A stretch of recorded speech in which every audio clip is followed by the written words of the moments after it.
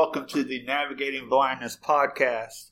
I'm Jeffrey Mittman, the President and CEO of Bosma Enterprises, and more importantly, today, I'm the guest host of the Navigating Blindness podcast. And we have a very special guest today, our very own, the one and only, the great Ray Montgomery, our everyday host. How you doing, Ray? I'm doing good, Jeff. How you doing? I'm doing great. You know, I'm really excited today. I get to sit down and talk. We always hear you on the podcast. We always hear you talking to other people in the blind community who have an effect on the lives of people who are blind or visually impaired. Right. And I thought it'd be a great opportunity to sit down with you and talk to you today and hear your story about how you ended up where you are today, what you're doing, and what you think about the future. We could definitely talk about that today. I lost my sight at the age of 17, 2 months after I graduated high school due to a gunshot wound. So things happen in life. I was not expecting that after I graduated high school. I didn't know.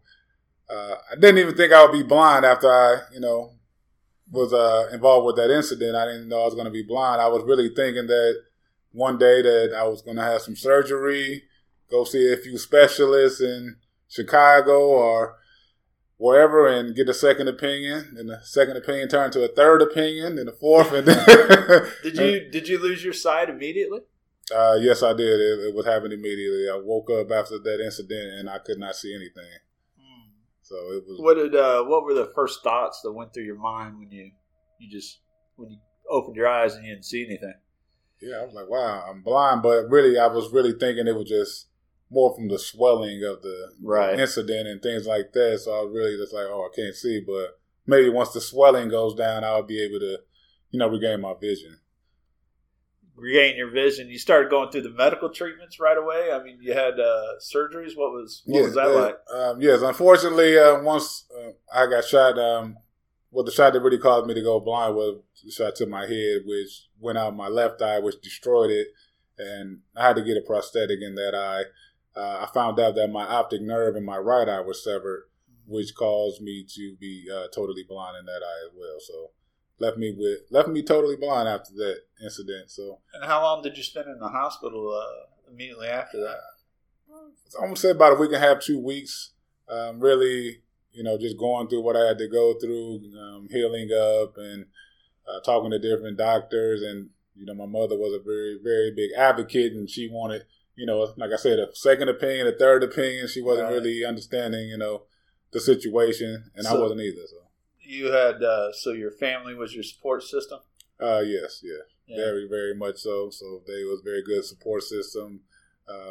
Really, she once she did that, and we went to see the specialist. She introduced me to a gentleman by the name of Mr. Bennett. Actually, was the first person who was blind that I ever met before. And he was a man who was blind, and he had told me his story. He had went through some similar situations, and we talked for a while, and he gave me some encouraging words at that time. Right, and then you. So when did you come to the realization that your sight was just gone forever? It probably was about. It probably took me even about close to 6 months to a year to even realize that. Even though I went through my training, probably a few months later, I started doing some training to live as a person who was blind. So, how to walk with a cane and so the orientation and mobility. And learning how to do that. Use Braille, how to cook safely because I like to cook sometimes. Cook safely within my own home. Really. I think the biggest thing is really rebuilding that confidence going out into the public. Was one thing I really didn't want to do a lot of at that time. I was really. Did the rehabilitation services help with that, with your confidence level? I would say they did, but I would say that it also, once I accepted it, I think the first thing I had to do was accept it. I was in denial, and a lot of people who lose their sight are in denial. So I was in denial for a while because I wanted to do the same thing as my other. My friends were doing at 17, 18 years old, so I really wanted to, drive again and, play basketball and things of that nature.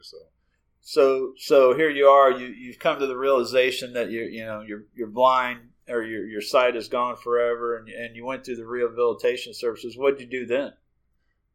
I went through the services for a while, and I went through that for a while, I'm originally from Northwest Indiana, Gary, Maryville area. So at that time, I did a lot of my training up north. Did that for 4 or 5 months, and I found myself back at home again. And then my mother was like, you need some more training. She introduced me to a rehab center in Chicago, where I actually stayed there for about 6-7 months. So it was a residential area? Yeah, it was residential. It was residential, and I've met a lot of people who were blind, and they were doing things, and I think that's probably helped me out with knowing that there was life after blindness at that time. So I was really on my own, walking to the store and taking the bus. It was a very different experience, but I still was homesick, wanted to go home every weekend, but they wouldn't pick me up every weekend. But anyway, but doing that for 6 months and just, I think, meeting those people who were blind and actually working gave me a different outlook on life. And I was ready to enroll at Purdue University, Calumet, where I obtained my BA in communications. Oh, wow. Yeah. So why did you decide to pursue an education after your vision loss? Just because I was still, like I said, I was fresh out of high school and really not having a lot of, I guess, life experiences. I did have a job, but it wasn't really like a, job, dishwashing and stuff, but it was a good job. But just really getting those life experiences, and I think that it will make me more marketable at the end of the day. Right. Yeah. And what school did you go to? Purdue University, Calumet in Hammond, Indiana. Did they help with the accessibility issues that people with vision loss face? Oh, yeah. They had a great student support system, student support services, so I was able to, get that extended test time. So taking my tests, note takers, they had the accessible technology in the room so I could use JAWS, the screen reading software. And I'm also with school. You gotta go before anyone else. So I had to actually learn the campus. So I'm out there 2 weeks prior, right. Learning how to get from class A to class B, doing that every semester until I got a better feel. Because people don't walk you around class. People thought that, but they don't walk me around class out there. You had to get there on your own. I had to, unless I found a girl, but it's a whole nother story. But no, but it's a different episode. Yes. So you went to school and you took advantage of the resources that provided. What were some of the challenges, and how did you overcome those challenges in school? I would say one thing is labeling my assignments, so making sure that I turned the correct assignment to the right teacher. So once again, that Braille came in handy. Just even first grade Braille, just labeling my folders. Uh-huh. I would say just basically you have to be an advocate for yourself once you get there. And that was one thing I didn't really know a lot about. I was still new to the blind, I would say blind community. I didn't know all the resources and all the things that were supposed to be given. So really I had to advocate. I had to actually speak up for myself because I needed to get that extended test time and things like that. So, but I didn't really have a lot of trouble. Man, students were pretty, they were nice. They help you out. They'll help you get from class A to class B. Transportation was good.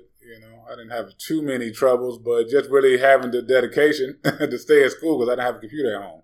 So that was a problem that I had. I had to be at school extended hours just to get my work done. Right. So that was the biggest thing right there. I was tired. How long did it take you to complete school? It took me, started in 2005, so about 5 years it took me to graduate.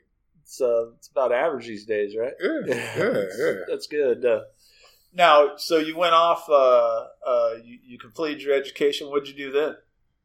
I completed my education, and at that time, I was really trying to break into the radio field, so I wanted to get into broadcasting. I was interning at some stations up in the Chicagoland area. I did my own radio show for a while. Oh, cool. But, that was what I did until I was... And at the same time, I was still looking for a job. So trying to find a job and then interning. But I always tell people life got real when I had my first child. And I couldn't live off a Social Security check. So, really had to look at other opportunities. And fortunate I moved to Indianapolis and found Bosma Enterprises. So how did you find Bosma? I found Bosma. I always tell people my lady actually found Bosma. She did a Google search, told me I needed a job. So she did a Google search, typed in blind jobs, and Bosma came right on up, and she drove me right on over. So that's really, my first introduction to Bosma. I was reading about the services they provide people who are blind, and I began to work with vocational rehabilitation, who who are actually connecting me with employment services. So I started working with employment services here at Bosma. And that's how I got my foot in the door. I started in production. Started in production, Yeah. and you did that for a while. Then what do you do? What did you do after that? What did I do? Well, started in production, did that for a while. We had a call center at the time. I worked there briefly, cross-trained at other areas, receptionist, and then I found a home in marketing. So what do you do today? Today, right now, I'm the Senior Marketing Activity Associate, so I do a lot of tours here at Bosma Enterprises. I do public policy, so dealing with legislative issues. I do an internal newsletter, social media, so I maintain our social media pages, Twitter, Facebook, making sure we stay prevalent there. I do a podcast sometimes. You do a podcast, yeah, when the CEO doesn't step in, right? Yeah. But yeah, I do a podcast and, just overall ambassador for the organization. Well, do people ask you how you do your job? I mean, social media, people think of social media, they think of Facebook, they think of smartphones, computers. And they ever ask you how somebody with vision loss does that? Yeah, they ask me, how am I using this phone when there's no buttons on my phone? Right. So they don't understand that it has the voiceover already pre-installed. Just really, they don't understand about JAWS, the screen reading software that actually talks to you. So it lets you navigate social media, it lets you do Word and PowerPoint. That's the technology that's available.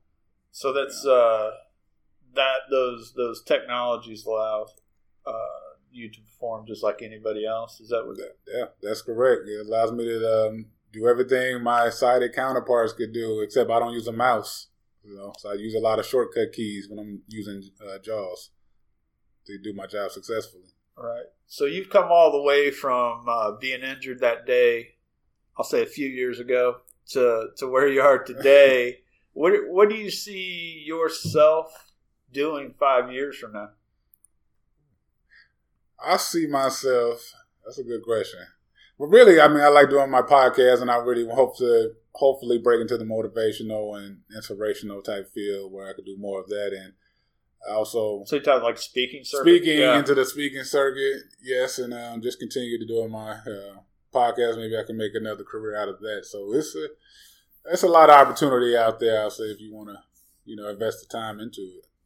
So. And where do you see Bosma going in the future? What would you like to see Bosma do in the blind community? I will say continue your mission to create more opportunities for people who are blind. So really just network with more businesses throughout Central Indiana, really spreading the word about the capabilities of people who are blind. Just keep getting the word out, really getting out there in the community, because we know there's about 160,000 Hoosiers who are affected by vision loss. So, and as we know, that rate will double in 2030. So just really keep the word out and let people know that there are services and there are places you can go to actually get help and provide you with those opportunities. All right. Well, Ray, I want to thank you for switching seats with me today, allowing me to sit here on the Navigating Blindness podcast. And for all of you listening today, I'd like you to follow us. Go out there to SoundCloud or Apple Music. Follow us. And if you want to learn more about Bosma, please visit bosma.org. Thank you very much.